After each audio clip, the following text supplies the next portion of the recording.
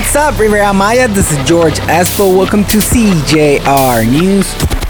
We are back with the great weather. We're in the low 80 degrees Fahrenheit. It is the Super Bowl weekend. Things are getting excited down here. I hope everybody gets a chance to see it or listen to it through CJR Radio, 96.1 FM and 100.3 FM or CJRradio.com.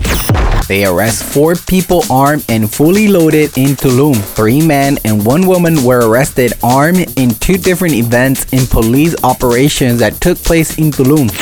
Since its reopening last February 1st, the Belize-free zone has seen the arrival of around 500 vehicles a day. Southern zone also goes back to orange at the traffic light. From February 8th to the 14th, all of Quintana Roo will remain orange at the epidemiological traffic light, reported Governor Carlos Joaquin. Punta Allen is inaccessible. Due to the abandonment of the authorities, visitors have to avoid potholes practically every meter of a 50-kilometer stretch.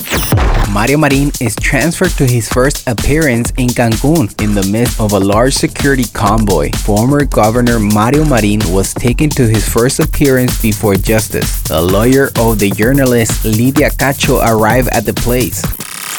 The United States collaborates with 10.5 million pesos to attend a health emergency in the peninsula. The support show the good relationship that exists between the U.S. government and the states of Campeche, Yucatan, and Quintana Roo.